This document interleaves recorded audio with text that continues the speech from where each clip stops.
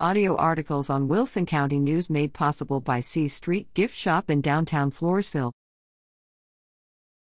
Fed members recommend $2.15 million budget for 2022-23. Video below. Floresville Economic Development Corporation, FEDC, board members officially recommended a budget of $2,147,082 for the corporation at their August 26 meeting. The proposed budget now awaits final action from the Floresville City Council. Fed members noted that city staff essentially wrote the budget, acting on the corporation's input.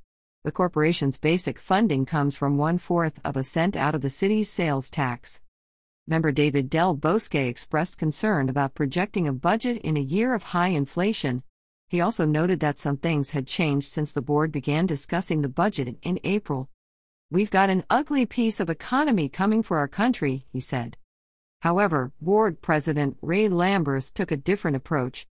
"Just because something's budgeted doesn't mean you have to spend it," he said. "It's better to have the appropriation and not need it."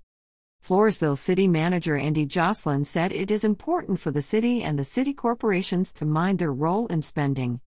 "We've made advances in our finances, and we don't want to lose our footing," he said. After almost 45 minutes of discussion, board members unanimously voted to support the budget as presented. Fed board members.